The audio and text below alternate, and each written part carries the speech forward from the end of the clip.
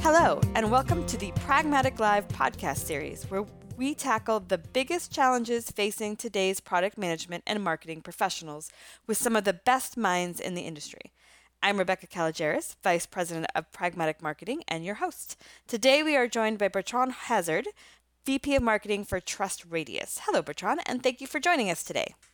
Hello, Rebecca, and thanks for having me today.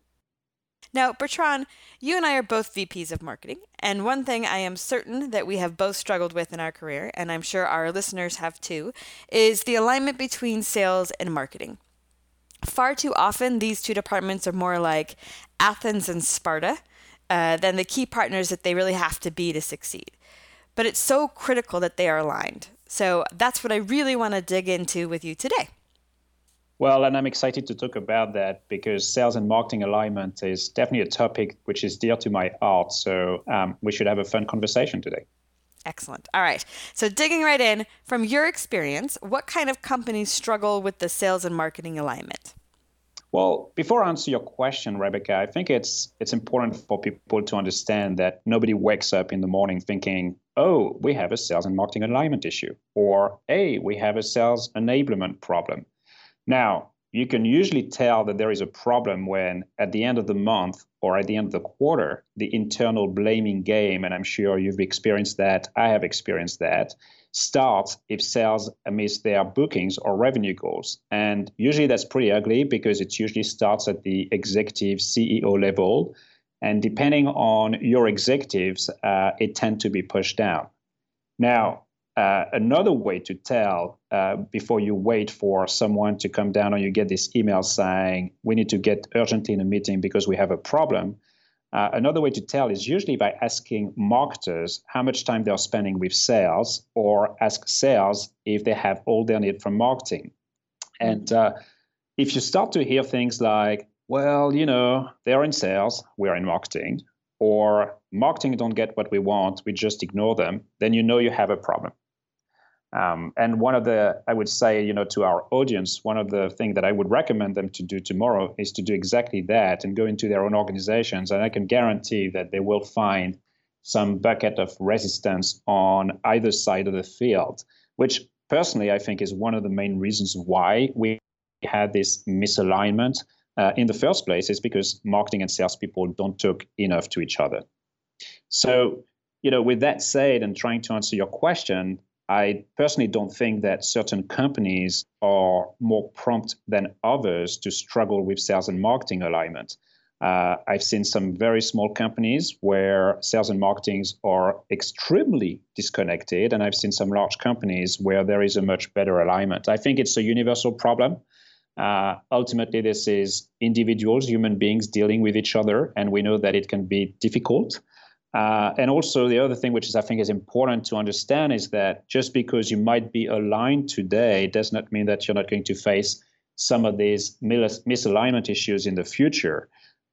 Personally, I think it's only going to be more and more of an acute problem because of the world we live in, because of the fact that the buyer's journey has changed, because of the fact that customers are much more demanding. So what's happening is that you have a lot of organizations that are really rethinking about how they need to adjust. It creates more pressures.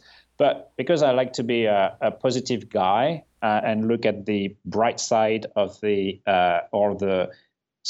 and because I'm a pretty positive guy, and I like to look at the full side of the half-empty glass, I actually think that these changes happening are great opportunities for marketers and their sales counterpart to work together. Yeah, and I think you made a great point too, that just because your relationship may be great now doesn't mean it will always be in terms of alignment, because I do think it is just like any good relationship. It takes continuous fostering, right? You don't woo your spouse and get married and then stop and just be like, well, obviously we're aligned, right? It takes ongoing touch points and regular communications and the ability to kind of shift with each other as you both go through things. And I think that's a really important part of the alignment. Exactly. All right. So now we know it's important to align, but what are some of the top areas that we should really focus on making sure are aligned within the sales and marketing groups? Well, I think of three different areas, right? I mean, the first one, and I think it's a challenge for lots of marketing and sales organizations, but there's usually not a common viewpoint on what both organizations should be aligned. That sounds crazy what I'm saying, but the truth is like that's typically not the case. Marketers tend to think about driving leads. Sales guys tend to think about closing deals, but they're not thinking at it as in a very coordinated way. Personally, I think that the only way for both marketing and sales to be aligned is to start with the end in mind, which is the buyer and what is required to attract new prospects, to move them along the sales funnel and convert them into customers. That's definitely the first alignment that needs to happen. If you don't have alignment around the definition, you're just going to fail. Now, the second area of alignment, which I think is really critical, is alignment around the goals and metrics that honestly should be jointly shared by marketing and sales teams. I mean, just do a test and ask within, look at your organizations and say, are we fully aligned around the same goals? Are we really aligned around the same metrics? The days where marketing's sole job and honestly metric was to generate leads, these days are gone. And surprisingly, there's still a lot of companies where marketing organizations are incentivized and honestly measured based on leads. But for marketing and sales to be aligned, measuring marketing on things like pipeline creations and booking contribution is really critical. And I think that as we move into even more account-based type selling model, looking at things in terms of size of customer wallet are going to be another great metric that will kind of rise, because ultimately this is the type of metric that sales and marketing can be aligned around. So ultimately, what are the metrics you might pick? They should be picked through what I call the revenue generation and also the sales cycles lenses. And again, the benefit of doing that is that if you are at the CEO or at the executive team level, that's really how these guys are looking at, sales and marketing, and honestly, how they're justifying investments in marketing. So alignment around definition, alignment around goals and metrics. And then the third one, which I get pretty passionate as well, is alignment around content. I know content, we talk a lot about content, but at the end of the day, content is the fuel to the marketing and sales engine. And this is the area where I'm always puzzled, where you see so many organizations where you have marketing working on one side, doing their own content development for their top of the funnel campaigns. And you've got sales on the other side who are working and creating their own content to close deals. Now, the worst part, and I've read that study and I read that data a couple of weeks ago, is that when content is created for sales, usually by marketing teams or product marketing team, the vast majority, as far as 90%, which sounds crazy, go unused. 90%? 90%. Oh, that's depressing. Well, it is depressing, but it's because, again, sales and marketers are not necessarily talking to each other, right? Mm-hmm. I mean, I love to tell people, well, just go and do a test. I mean, when was the last time you sat down with sales or you invited salespeople to a content planning session, right? Mm-hmm. Most people will tell you, well, we don't. I mean, yeah, we kind of ask them, but really they don't have good ideas. Whereas I take it as, no, this is an opportunity for you to sit down and understand about the type of content that is required around the buying journey.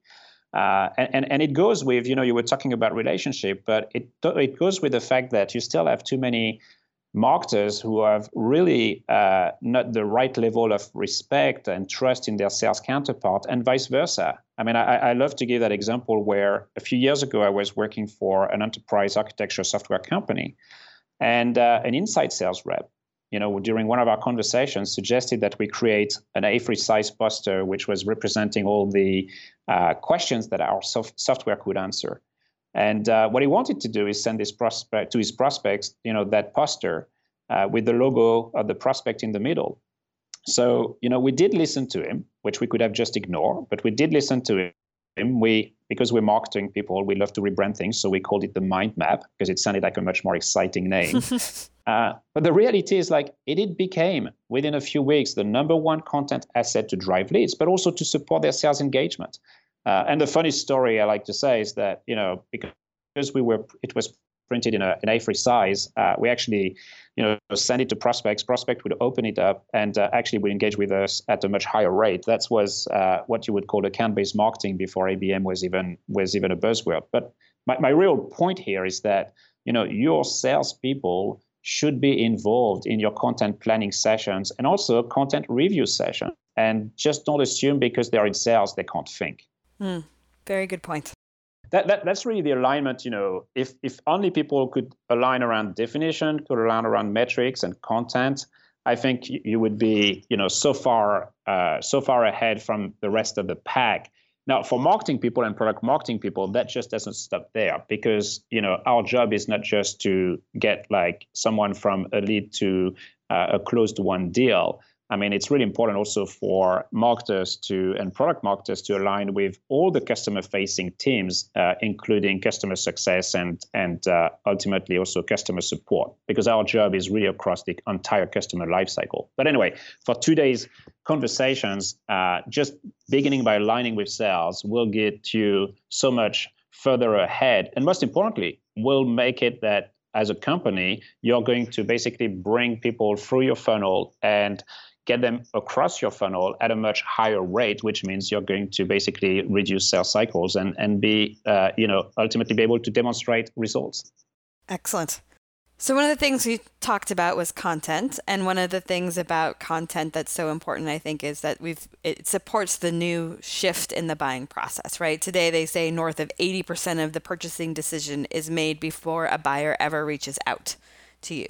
So in that kind of environment, why is this alignment, do you think, even more important? Well, I think to your point, buyers have changed. And, let's before we even think about B2B buyers, let's think about ourselves. I mean, I'm sure, Rebecca, the last time that you decided to go on vacation, and I believe you went on vacation very recently, you probably went on TripAdvisor, you probably looked at places and hotels that you wanted to go, you probably asked people around you. Mm-hmm. We'll do that. I celebrated my wedding anniversary about a week ago. And what did I do? I asked people around me what was the great restaurants where I could take my wife. I was surprised. And I told her that, my wife loves very romantic, small, casual environment, but also high-end food. And I was given a reference. I went there. I loved it. And since then, I've been telling 10 other people that they should go there. So the point is that, as consumers, we've been used to, our behavior has really changed because of search engines and access to customer reviews. And the same phenomena is happening in B2B. You're mentioning 80%. There's lots of different studies out there. But the story and the net of that is that B2B buyers are much more educated. They're much more empowered. They start doing research more independently online, and they're looking for the opinions of their peers ahead of vendors and even analysts. And that's tough. And the reason it's tough because traditionally, and I remember writing an article about a year and a half ago, I think, in Pragmatic Marketing, your publication. Traditionally, B2B marketers, we've loved to control the flow of information to prospects. And we love to design very carefully crafted value propositions and very highly produced marketing communications. That was what I've been doing for 15 years. Before TrustRadius, I worked at various software companies. And I've been in marketing and product marketing roles, and we were very much happy to be in control. And then on the other side, you had salespeople that, once marketing were generating leads, they would pass them the lead, and then they would take their leads, turn them into opportunities through a very controlled, again, standardized message, but also a very well-defined selling process. It was very linear. The problem is when you have 78% of your B2B buyers who begin an evaluations with a web search and 60% of them are searching for peer reviews, that traditional historical model is no longer working. So what the vendors need to do is really to focus on enabling that new process. They need to understand that new process, what it is for them.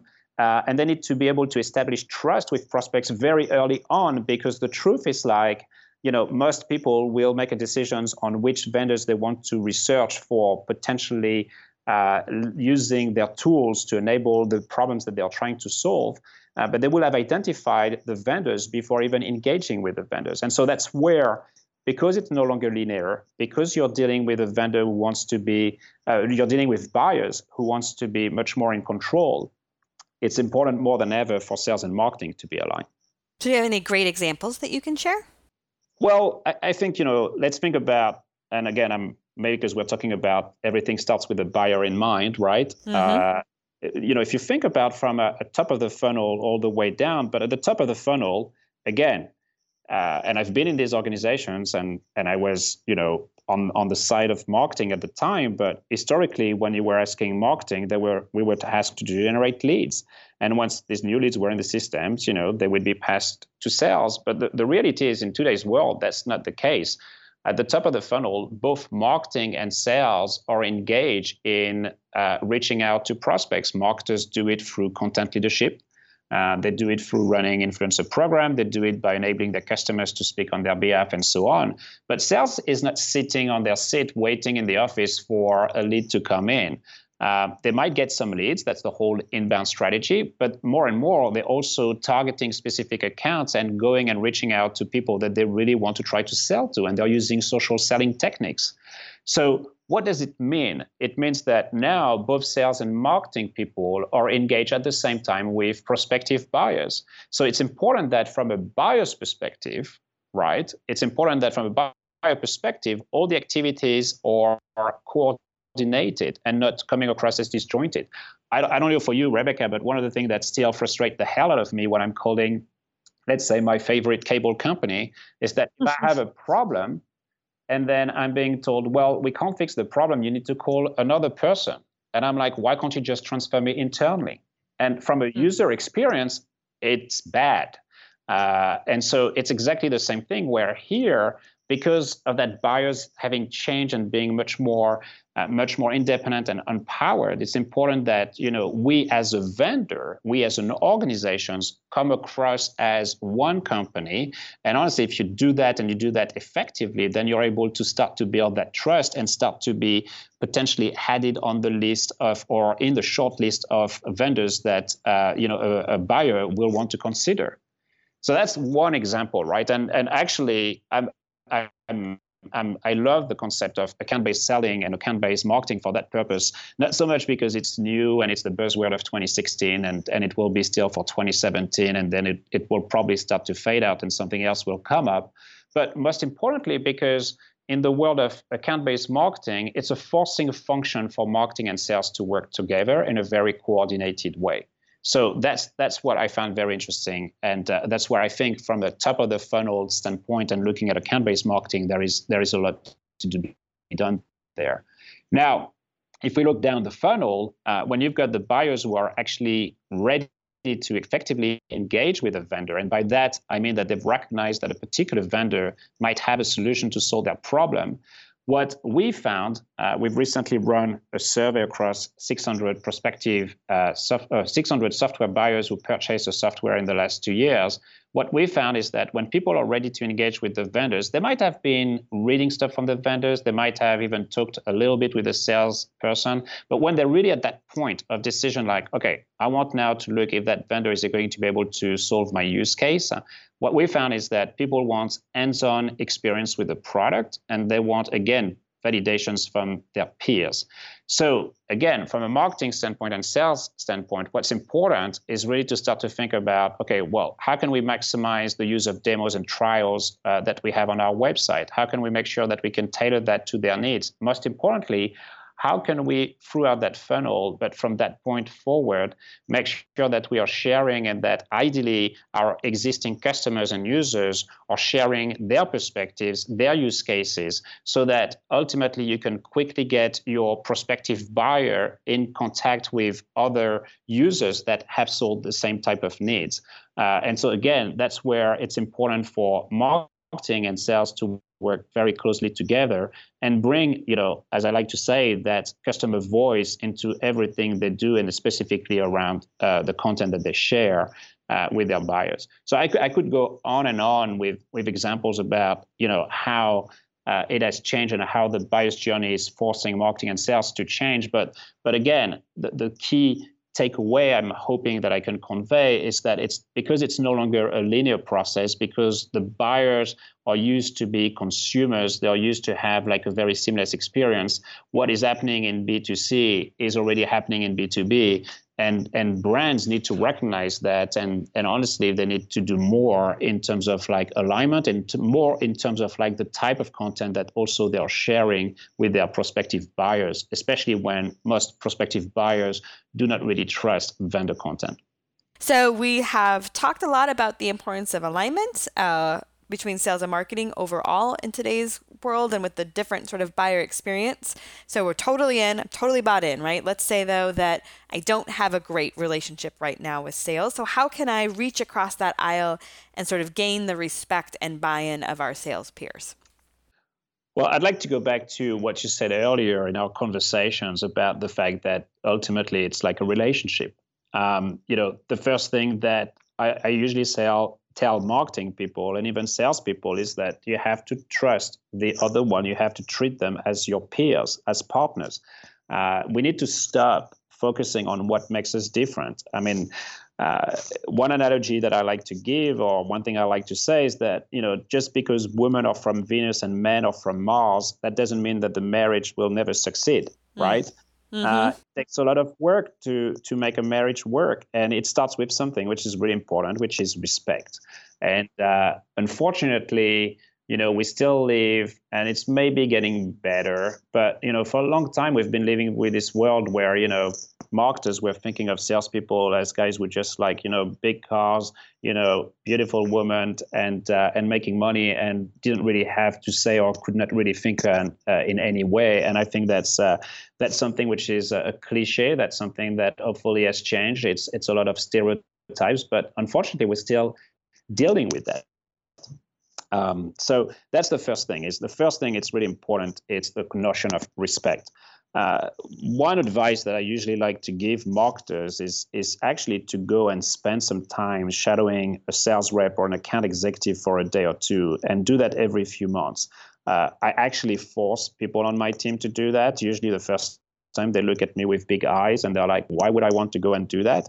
But the only way to ultimately be aligned, the only way to gain the respect of the other one is if you actually understand what it takes, for a marketing person. It's important to understand what it takes for a salesperson to sell.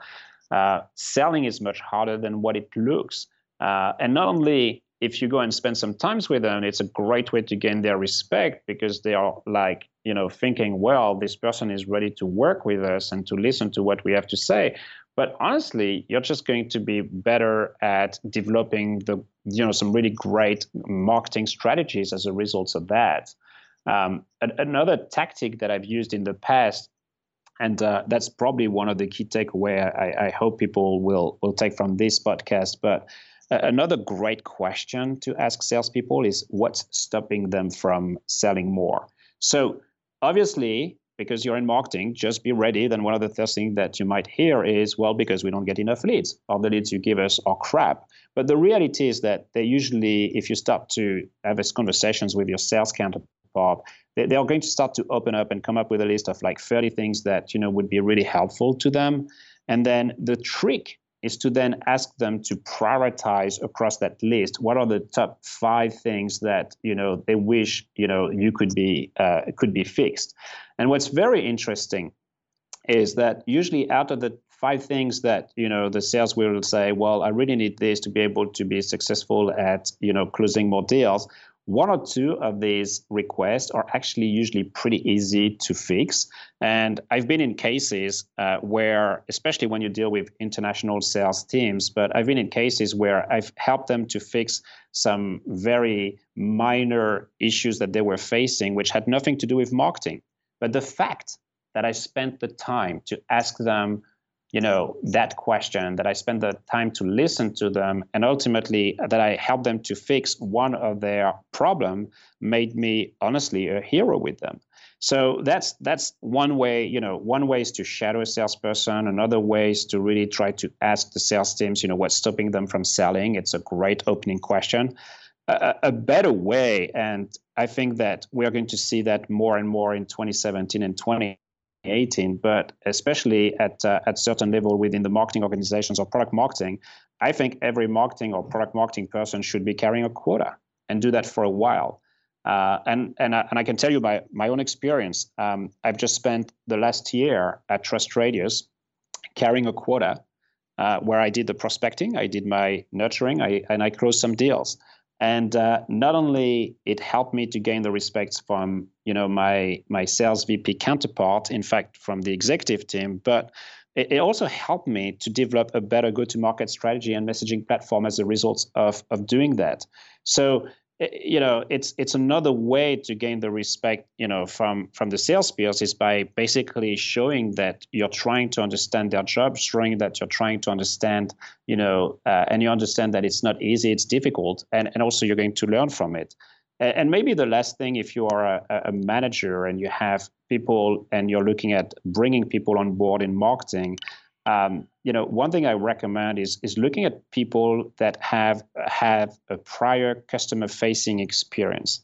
And what I mean by that is people that might have been in sales, people that might have been in customer success, but anyone who has had to deal with buyers, who has had to deal with customers, is definitely going to understand a little bit more about who they are dealing with, who is ultimately the audience that they are supporting. And by doing that, will be better at engaging with their sales counterpart and ultimately devising some coordinated strategies. So, another example I like to share, but a few years ago when I was working for a systems management vendor, I was told one day and when I took over the product marketing role in that organizations, I was told that one of the big challenge that we had was there was a line of sight communication issue between sales and marketing. Now, luckily, I was close friends with lots of people in sales, and I had identified a sales reps that actually wanted to grow his career in product marketing. So what I did is I actually took him over on my team, and then I put him in charge of the communication with sales. And the funny story is that from day one to day two, there was no longer a sales alignment or line of sight communication issue between the two departments because the salespeople, had a lot of respect for that gentleman, and that gentleman now was in charge of making sure the communication was happening. So I'm just saying, there's lots of ideas here that I might be sharing, but treat your sales reps as truly your peers. Spend some time with them, ask them what's stopping them from selling, potentially go on the road and carry a quota yourself, and try to see if you can bring some salespeople into the marketing organizations and vice versa. And I think that as a result of that, companies will be able to bridge that kind of gap that exists between sales and marketing. And I think that goes along with a trend that we've certainly seen on our side too, sort of a shift to what's been coined revenue marketing, right? Mm-hmm. The idea that that's number one, the metric, the goal, everything that you should be focused on as marketing is revenue. And that can also mean that a great deal of your compensation is based on that. And it's a more traditional way of thinking in a sales mindset to have that variable component. But we've certainly seen that in the industry, there's a big growth towards a larger portion of the marketing compensation being variable, because again, it ties everyone into the same piece. And you make a great point too. It creates some empathy with the sales team that I don't know that if you've not had the benefit of you and I have had of actually carrying quotas in different areas of our careers, you don't see how hard it is, right? Everyone's job is easy unless it's yours, but I think it definitely helps bring that message home when you tie those things more closely. It is as difficult for a marketing person to sell as it is for a salesperson to come up with that one sentence that will summarize your value proposition that everyone will remember, right? Mm-hmm. It is, and again, it's really a case of like, if you better understand me and what I'm doing and the issues that I'm facing on a day-to-day basis, which there's nothing better than doing the job yourself for a little while. You don't have to do it like for a long time. Mm-hmm. You will feel the pain, and then your conversations will dramatically change. I mean, I might be different from most of my marketing counterparts where personally I describe myself as a sales guy who fell in love with marketing when I was, early on in my career.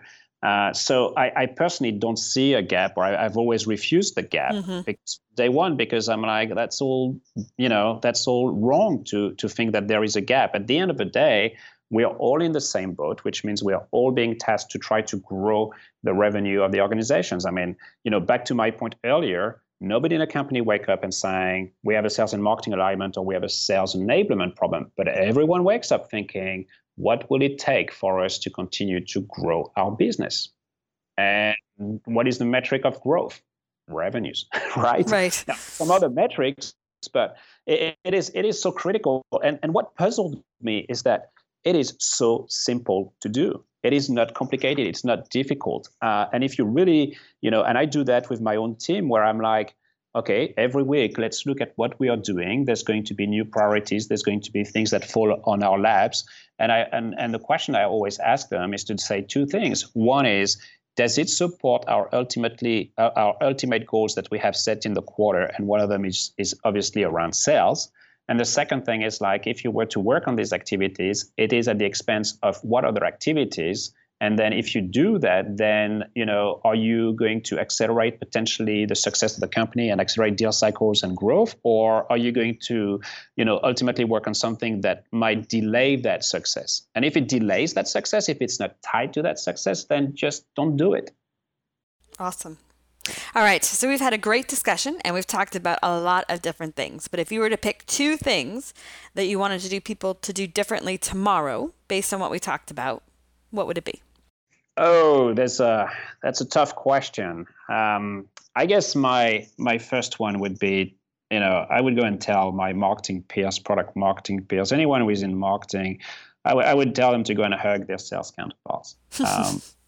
Now, I know in the US, and obviously you can hear from my accent, I was not born in the US. I know that there is this 3-feet rule where, hugging sometimes can be a bit challenging. So, more seriously, what I would do is I would say, any marketing person listening to this podcast, you hand up listening to this podcast, and then you send an email to a few salespeople. You don't have to invite everybody, and reach out to them, go and see them and say, hey, I'd love to take you for lunch, or I'd love to have lunch with you, and use that time to kind of bound and also ask them that one question: what's stopping you from selling more? And you will be, I guarantee you'll be mesmerized by the amount of great information you're going to generate from that conversations, as long as you're okay and to deal with the fact that first and foremost, they're going to complain that they're not getting what they want from marketing. And that's totally fine. The second thing that I'd recommend my marketing peers to spend more time, it's really to start spending more time with their prospective buyers. Again, it ties back to what I was saying at the beginning. It starts with, if you want to start with the end in mind, it's the buyers. You need to understand the buyers. Unfortunately, lots of marketing people don't understand enough their buyers. And I'm always mesmerized when I see that most of the buyer persona activities sometimes are done, through third party. I think it's important to have third party help, but you have to be completely into it so that you understand the buyers. You live and breathe like them. You can really be that experts within the organizations to understand your buyers. So I think if you spend more time with the buyers, obviously you know who you want to sell to, and then because you spend more time with your salespeople, you understand how you might be able to help them to sell to. And I think the combination of that will make you not only a better marketing person, but most importantly, you are going to contribute to the growth of your organizations in a much more effective way than what you're doing today. Great. Thank you so much for joining me today, Bertrand. It was a pleasure to have you, and I hope you'll join us again soon. Well, thank you very much, Rebecca, for giving me the opportunity. And hopefully I was able to share some good insights. And if anyone wants to have any kind of follow-up conversation with me, I'm always happy to talk to people. Great. All right. Thank you, everyone, for listening. Bertrand's information will be in the description. You can check that out there and reach out. And be sure to check back next week for our next edition of Pragmatic Live.